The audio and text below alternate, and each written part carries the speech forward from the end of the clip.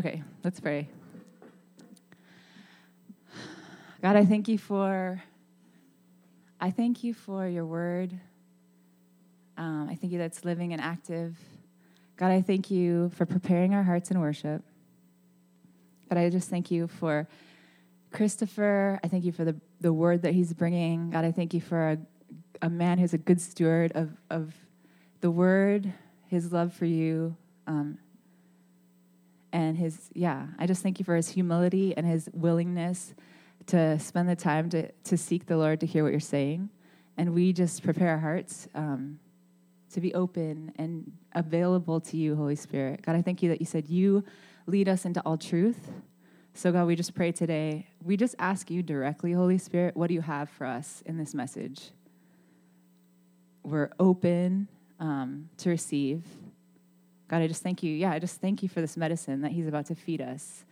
And we just thank you that you're the one who delivers it. You're the one who brings it alive in our heart and in our lives, and we carry it with us throughout this week.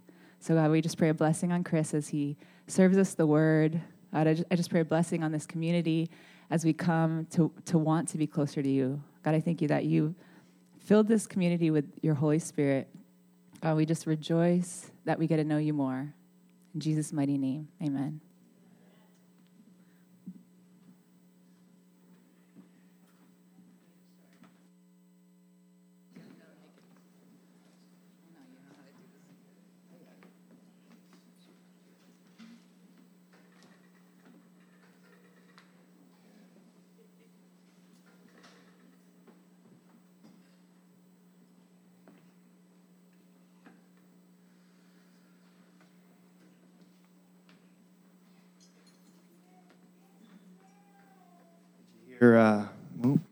Did you hear Shayna prayed that I was humble?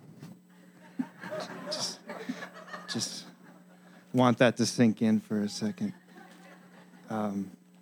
So we've been moving through Acts as a church, and I've been assigned Acts 7, which is a long chapter, and I'm going to actually read the whole thing. So if you want to open your Bibles or Google Acts 7, I'll read it out loud.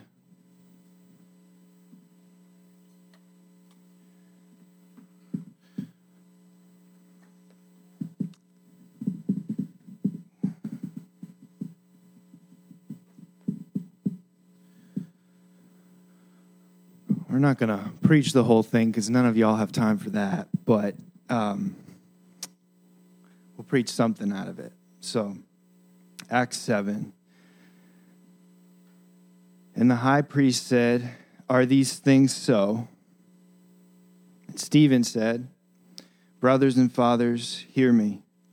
The God of glory appeared to our father Abraham when he was in Mesopotamia, before he lived in Haran, and said to him, 'Go out from your land and from your kindred and go into the land that I will show you.'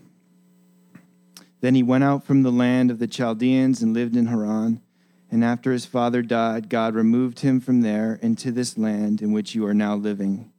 Yet he gave him no inheritance in it, not even a foot's length, but promised to give it to him as a possession and to his offspring after him, though he had no child. And God spoke to this effect, that his offspring would be sojourners in a land belonging to others, who would enslave them and afflict them 400 years. But I will judge the nation that they serve, said God. And after that they shall come out and worship me in this place. And he gave him the covenant of circumcision. And so Abraham became the father of Isaac and circumcised him on the 8th day. And Isaac became the father of Jacob, and Jacob of the 12 patriarchs. And the patriarchs, jealous of Joseph, sold him into Egypt. But God was with him and rescued him out of all afflictions and gave him favor and wisdom before Pharaoh, king of Egypt, who made him ruler over Egypt and over all his household. Now there came a famine throughout all Egypt and Canaan, and great affliction, and our fathers could find no food. But when Jacob heard that there was grain in Egypt, he sent out our fathers on their first visit. And on the second visit, Joseph made himself known to his brothers, and Joseph's family became known to Pharaoh.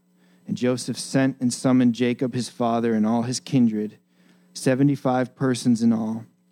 And Jacob went down into Egypt, and he died, he and our fathers, and they were carried back to Shechem and laid in the tomb that Abraham had bought for a sum of silver from the sons of Hamor and Shechem. But as the time of the promise drew near, which God had granted to Abraham, the people increased and multiplied in Egypt until there arose over Egypt another king who did not know Joseph. He dealt shrewdly with our race and forced our fathers to expose their infants so that they would not be kept alive. At this time Moses was born, and he was beautiful in God's sight. And he was brought up for 3 months in his father's house. And when he was exposed, Pharaoh's daughter adopted him and brought him up as her own son. And Moses was instructed in all the wisdom of the Egyptians, and he was mighty in his words and deeds. When he was 40 years old, it came into his heart to visit his brothers, the children of Israel. Seeing one of them being wronged, he defended the oppressed man and avenged him by striking down the Egyptian. He supposed that his brothers would understand that God was giving them salvation by his hand, but they did not understand. And on the following day, he appeared to them as they were quarreling and tried to reconcile them, saying, "Men, you are brothers. Why do you wrong each other?" But the man who was wronging his neighbor thrust him aside, saying, "Who made you a ruler and a judge over us? Do you want to kill me as you killed the Egyptian yesterday?" At this retort, Moses fled and became an exile in the land of Midian, where he became the father of 2 sons. Now when 40 years had passed, an angel appeared to him in the wilderness of Mount Sinai in a flame of fire in a bush. When Moses saw it, he was amazed at the sight, and as he drew near to look, there came the voice of the Lord, "I am the God of your fathers, the God of Abraham and of Isaac and of Jacob." And Moses trembled and did not dare to look. Then the Lord said to him, "Take off the sandals from your feet, for the place where you are standing is holy ground. I have surely seen the affliction of my people who are in Egypt, and I have heard their groaning, and I have come down to deliver them. And now come, I will send you to Egypt." This Moses, whom they rejected, saying, "Who made you a ruler and a judge?" This man God sent as both ruler and redeemer by the hand of the angel who appeared to him in the bush. This man led them out, performing wonders and signs in Egypt and at the Red Sea and in the wilderness for 40 years. This is the Moses who said to the Israelites, "God will raise you up for you a prophet like me for your brothers." This is the one who is in the congregation in the wilderness with the angel who spoke to him at Mount Sinai and with our fathers. He received living oracles to give to us.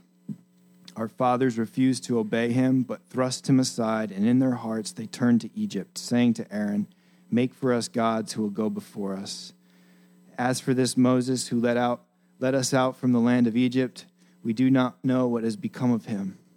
And they made a calf in those days and offered a sacrifice to the idol and were rejoicing in the works of their hands. But God turned away and gave them over to worship the host of heaven.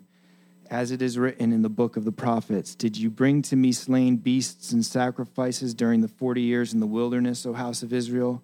You took up the tent of Moloch and the star of your god Rephan and the images that you made to worship, and I will send you into exile beyond Babylon." Our fathers had the tent of witness in the wilderness, just as he spoke to Moses, directed him to make. According to the pattern that he had seen, our fathers in turn brought it in with Joshua when they dispossessed the nations that God drove out before our fathers. So it was until the days of David, who found favor in the sight of God and asked to find a dwelling place for the God of Jacob. But it was Solomon who built a house for him. Yet the Most High does not dwell in houses made by hands, as the prophet says, "Heaven is my throne, and the earth is my footstool." What kind of house will you build for me, says the Lord? Or what is the place of my rest? Did not my hand make all these things? You stiff-necked people, uncircumcised in heart and ears, you always resist the Holy Spirit. As your fathers did, so do you. Which of the prophets did your fathers not persecute? And they killed those who announced beforehand the coming of the righteous one, whom you have now betrayed and murdered. You who received the law as delivered by angels and did not keep it. Now when they heard these things, they were enraged, and they ground their teeth at him. But he, full of the Holy Spirit, gazed into heaven and saw the glory of God, and Jesus standing at the right hand of God. And he said, "Behold, I see the heavens opened, and the Son of Man standing at the right hand of God." But they cried out with a loud voice and stopped their ears and rushed together at him. Then they cast him out of the city and stoned him, and the witnesses laid down their garments at the feet of a young man named Saul.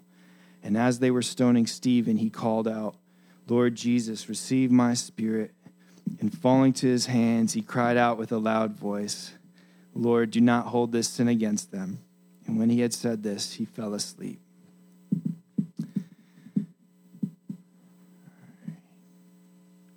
So part of the reason why I wanted to read that whole passage is because hearing the prophetic takes work. That's a long passage, and it's kind of rambling. And it takes a lot for us modern people to slow down enough to be able to hear words from prophetic people. A few years ago, I was helping out at a campus ministry at Brown University, and I was helping out with the leadership. There was a transition of leadership. They were going from being led by campus ministers, actually John, to being student-led. And so I, being the now campus minister, preached the first message of the year, and I actually preached on Acts 7, the stoning of Stephen. And my message, I don't know if you guys remember it. You might have blocked it out in some traumatic part of your brain, but my message was kind of like, take on the courage of Stephen and you can win your campus for Christ. Anthony's laughing at me because he remembers something. But the reality is no one really talks like that in real life, right? That's not how real people talk. And I think we often have more in common with the Pharisees and religious leaders than we do with the Stephen we read in this chapter. So with that said, I'm going to share with you 3 aspects of religious people that I see in this story so that we might examine ourselves. And when the religious people come to our church, we'll know what's going on. Right? All right, so point 1, religious people shut out prophetic voices. When we think of the prophetic, we tend to think along charismatic lines. When you think of the prophetic, you might think of someone reading your mail, telling you some hidden sin that no one else knows about. Maybe they're giving you a prediction for the future. It's kind of a do-do-do-do-do-do-do situation, I don't know. Maybe I kind of grew up in more charismatic streams, so when I think of prophetic, I kind of think along those lines sometimes, but I think we need a wider definition of what the prophetic is. I want our working definition of prophetic voice, and I love charismatic prophecies. It's like a shortcut to God's will for your life, but the reality is life is complicated, and that doesn't happen all the time. So for our working definition of prophetic voice, I want us to think of it as anything used by God to convey a message to his people. Anything, any person that God wants to use in your life to communicate to you, because God's always trying to speak to us. Scripture is filled with examples of God using a whole host of strange people and even things to communicate with his family. In the book of Numbers, there's a story where God speaks through a beaten donkey to open the eyes of a prophet named Balaam. You guys know that story? This one's kind of wild. The prophet Ezekiel baked his own poop as a kind of performance art warning to those rebelling from Yahweh. You guys know that one? I work with young people here at the church, so I love the stories about poop because young people think poop is funny, and I had to throw that in there. Adults don't. Taken on their face, donkeys talking and prophets pooping and Stephen rambling for 60-odd verses seem like strange places to find God. But what distinguishes Christ's people from religious people is their ability to shut their mouths, open their eyes and their ears, and to see God in everything and to hear God in obscure things. Religious people look for God in religious things. God's people look for God in everything. Let's role play how an emotionally healthy Pharisee, a religious person, might have approached Stephen's message. I'm feeling intense emotions right now. I need a break. I need to go for a walk around the synagogue. This Stephen does not have half of my qualifications. I have labored in and for this temple, and yet he is calling my labor a crock, a sham. That makes me feel really angry. Why would that make me feel angry? What about my identity as being challenged here that I would want to respond with anger? Anger is a secondary emotion. I know that, but I'm feeling flooded right now. Perhaps they would have journaled. Some of you guys are journalers. Perhaps they would have reflected and listened to Stephen's words and pondered them, sought the good in them. Instead, they shut him up with rocks until he could speak no more. Now, you might think it's ridiculous to picture these religious leaders journaling and in quiet reflection, but there's a king in the Old Testament that did exactly this when he was confronted with God's prophecy for him. There is an alternative to the religious spirit, and it's called a humble and contrite heart. When David, the king of Israel, was approached by the prophet Nathan with his sin, he responded in tears. He heard the prophecy as a prophecy for his life, and he received the rebuke with contrition. Would you create in me a clean heart, O God? He journaled prayers like, wash me white as snow. And those are just two of the ones we know of. A lesser king like Ahab would have thrown Nathan in jail if he had been confronted with such a message.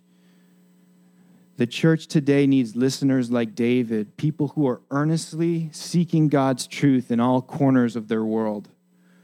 I understand not everyone is righteous like Nathan or Stephen, but God is constantly trying to speak to us. If we were only still enough, quiet enough to listen, away from the noise of social media and podcasts and Netflix and a whole host of other fun distractions. Good distractions sometimes. Still distractions. Perhaps your transgender neighbor has something to tell you about the sinful effects of trauma on the body and on the soul. Maybe, maybe not. Perhaps Black Lives Matter is an invitation for you to view the world through a particular group of marginalized people. Maybe, maybe not. Perhaps your homophobic coworker has some history of buried abuse that keeps getting deeper and deeper underground every time he is called a bigot. Maybe, maybe not. Perhaps your uncle with the MAGA hat really has something to say about how difficult it is to run a small business in America. Maybe, maybe not. But we can't hear and receive God's truth when we are already thinking up a rebuttal or looking for the perfect stone to throw. Religious people shut out prophetic voices. Let's not be religious people. Religious people move in mobs. The trial and execution of Christ bears a striking resemblance to the trial and execution of Stephen. In both cases, those in positions of power used their influence to destroy men they disagreed with. There was no trial by jury for either Jesus or Stephen. There was no due process or court of law. There was certainly no nuance in the verdict and sentencing. In the passion of Jesus Christ, the religious leaders acted upon their hatred by inciting the Jewish people to pressure Pilate, the ruling Roman authority in Jerusalem, to move swiftly in execution. In the stoning of Stephen, the religious leaders move as their own judge, jury, and executioner. In modern times, we have a similar way of executing justice.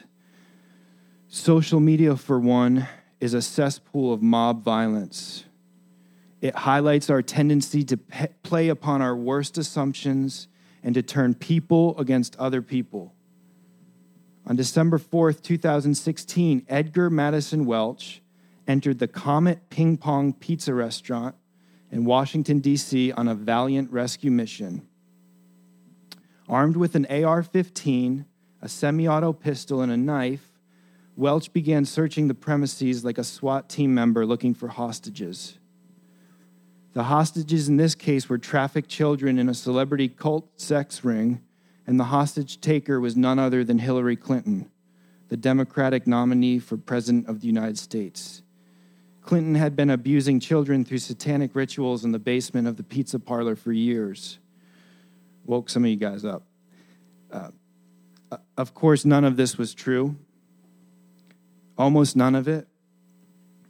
Welch's bloodlust had been brought to a boil by trending fake news reports on Twitter and Facebook and the popular conspiracy disc jockey Alex Jones and his InfoWars radio show. Millions of Americans had bought into the lie that Hillary Clinton wasn't just another corrupt politician. She was killing innocent life and she needed to go away. Of course, I don't bring this up to highlight an issue with modern American conservatism. Not at all. A little foray into Twitter is all one needs to see things like U.S. senators being called white supremacists because of their support for the recent overturning of Roe v. Wade. The point is this: Welch's stupidity highlights the base instincts in all of us to get swept up into mob violence and groupthink. Mobs are an effective means to destroy those we hate. It's part of our sin nature to deride and ostracize those we disagree with. We have a tendency to play God. We do this not just toward politicians, but toward people in our lives. Close relationships. We implore our spouses and our children to join the mob of our violent anger when someone disappoints us. When we have a disagreement with another person, we want to vent about the person to someone else. Really, what we are doing is building a case toward another person. Jesus never did this. Often, the greater number of people who began to follow Jesus, the more likely he was to find solitude. At one point, the apostles had been performing all kinds of ministry with all kinds of people, and they reported the news of all the stuff they were doing back to Jesus. And he said to them, "Come away by yourselves to a desolate place and rest a while." For many were coming and going, and they had no leisure even to eat. This is in Mark 6. I'm going to read through it quick. But then crowds followed Jesus and his disciples, and they were unable to be alone. So Jesus miraculously fed the crowds. He cared for them. But then Scripture says, immediately he made his disciples get into the boat and go before him to the other side to Bethsaida while he dismissed the crowd. And after he had taken leave of them, he went up on the mountain to pray. Jesus approaches crowds and mobs that want to follow him and support him with a hesitancy. This is so different than American Christianity. When we get people into our churches, the first thought is often, now how do we use these people to get more people? I don't know if you guys have ever been a part of that, but it feels really icky. It's not a good feeling. Under the guise of the Great Commission, it's as if discipleship is a multi-level marketing scheme. If our first thought is often, how do we use these people to get more people? Jesus' first thought is, how do we feed these people? And then how do we get alone to be fed by God? That's how Jesus approaches mobs and crowds.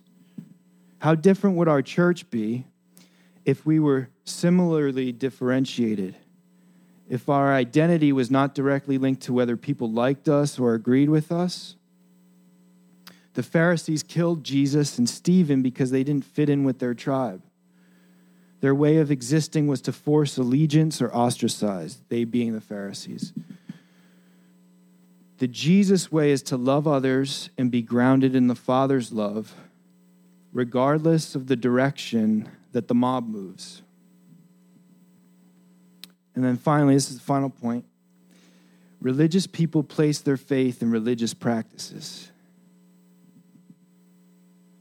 One of Stephen's most direct attacks was an attack on temple life itself.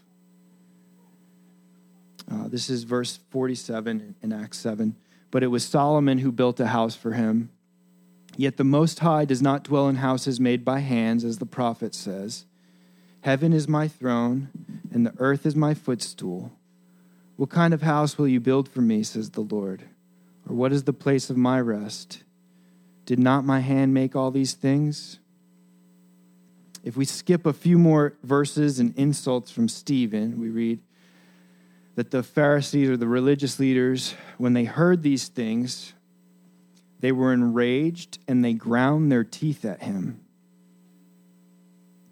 Have you ever noticed in yourself that when the things you work hardest at are challenged, it makes you the angriest? You ever notice that? Me too.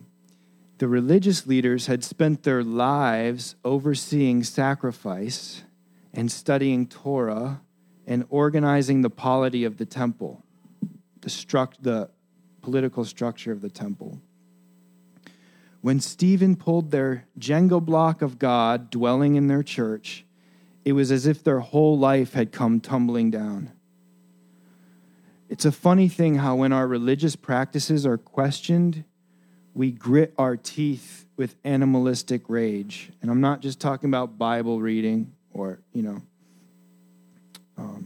anyway, yeah. Human history is a history of people seeking meaning and value in their work and in their relationships. Ultimate meaning and value in their work and their relationships. I know for me, when I don't work, sometimes if we're visiting family, my wife's from Hawaii, it's a really tough place to visit family. If I'm out of work for like 2-3 weeks, I start to feel really weird in my own skin. I start to feel like there's something wrong with me. I start to feel like shame. Anyway, you can imagine how hard it is for people, facing homelessness when jobs are hard to find. How hard it must be. So the reality is when Jesus invades our life, our temples, he says, trust me with your meaning and your value now. I ascribe righteousness, the opposite of shame, to you with my very mouth. Now, God's word, which kind of goes back to the prophetic thing, it has power. We read in the Bible that God created the world with his mouth, with his words. So my interpretation of the New Testament is what Christ did at the cross now enables righteousness or goodness to be ascribed to us by the power of the Spirit.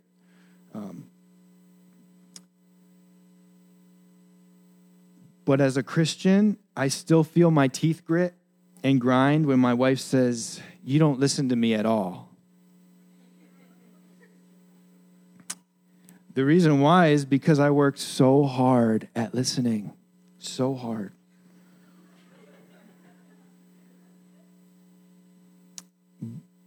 But I think the bigger reason why is because, like the religious leaders in first century Jerusalem, I find an inordinate amount of my value in the things that I do, not in the things that Christ did for me at the cross.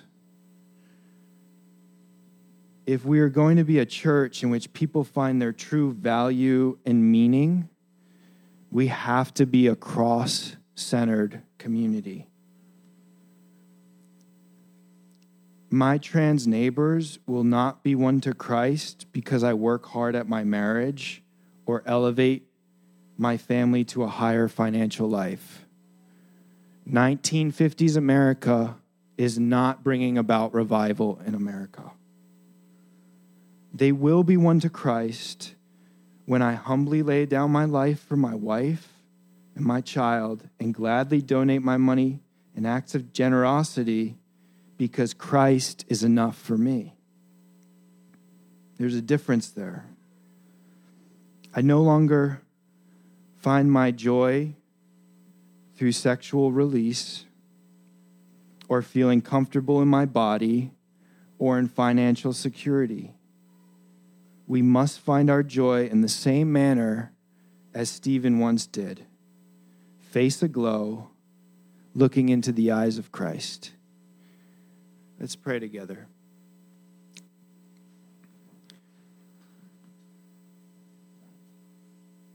Father, it's a blessing to have this time and space with family. Thank you. Thank you for your word, which just means the truth of who you are and who we are, coming directly with us. John 1 says the word dwelt with us. You set up camp with us. You dwell intimately with us. Speak to us now.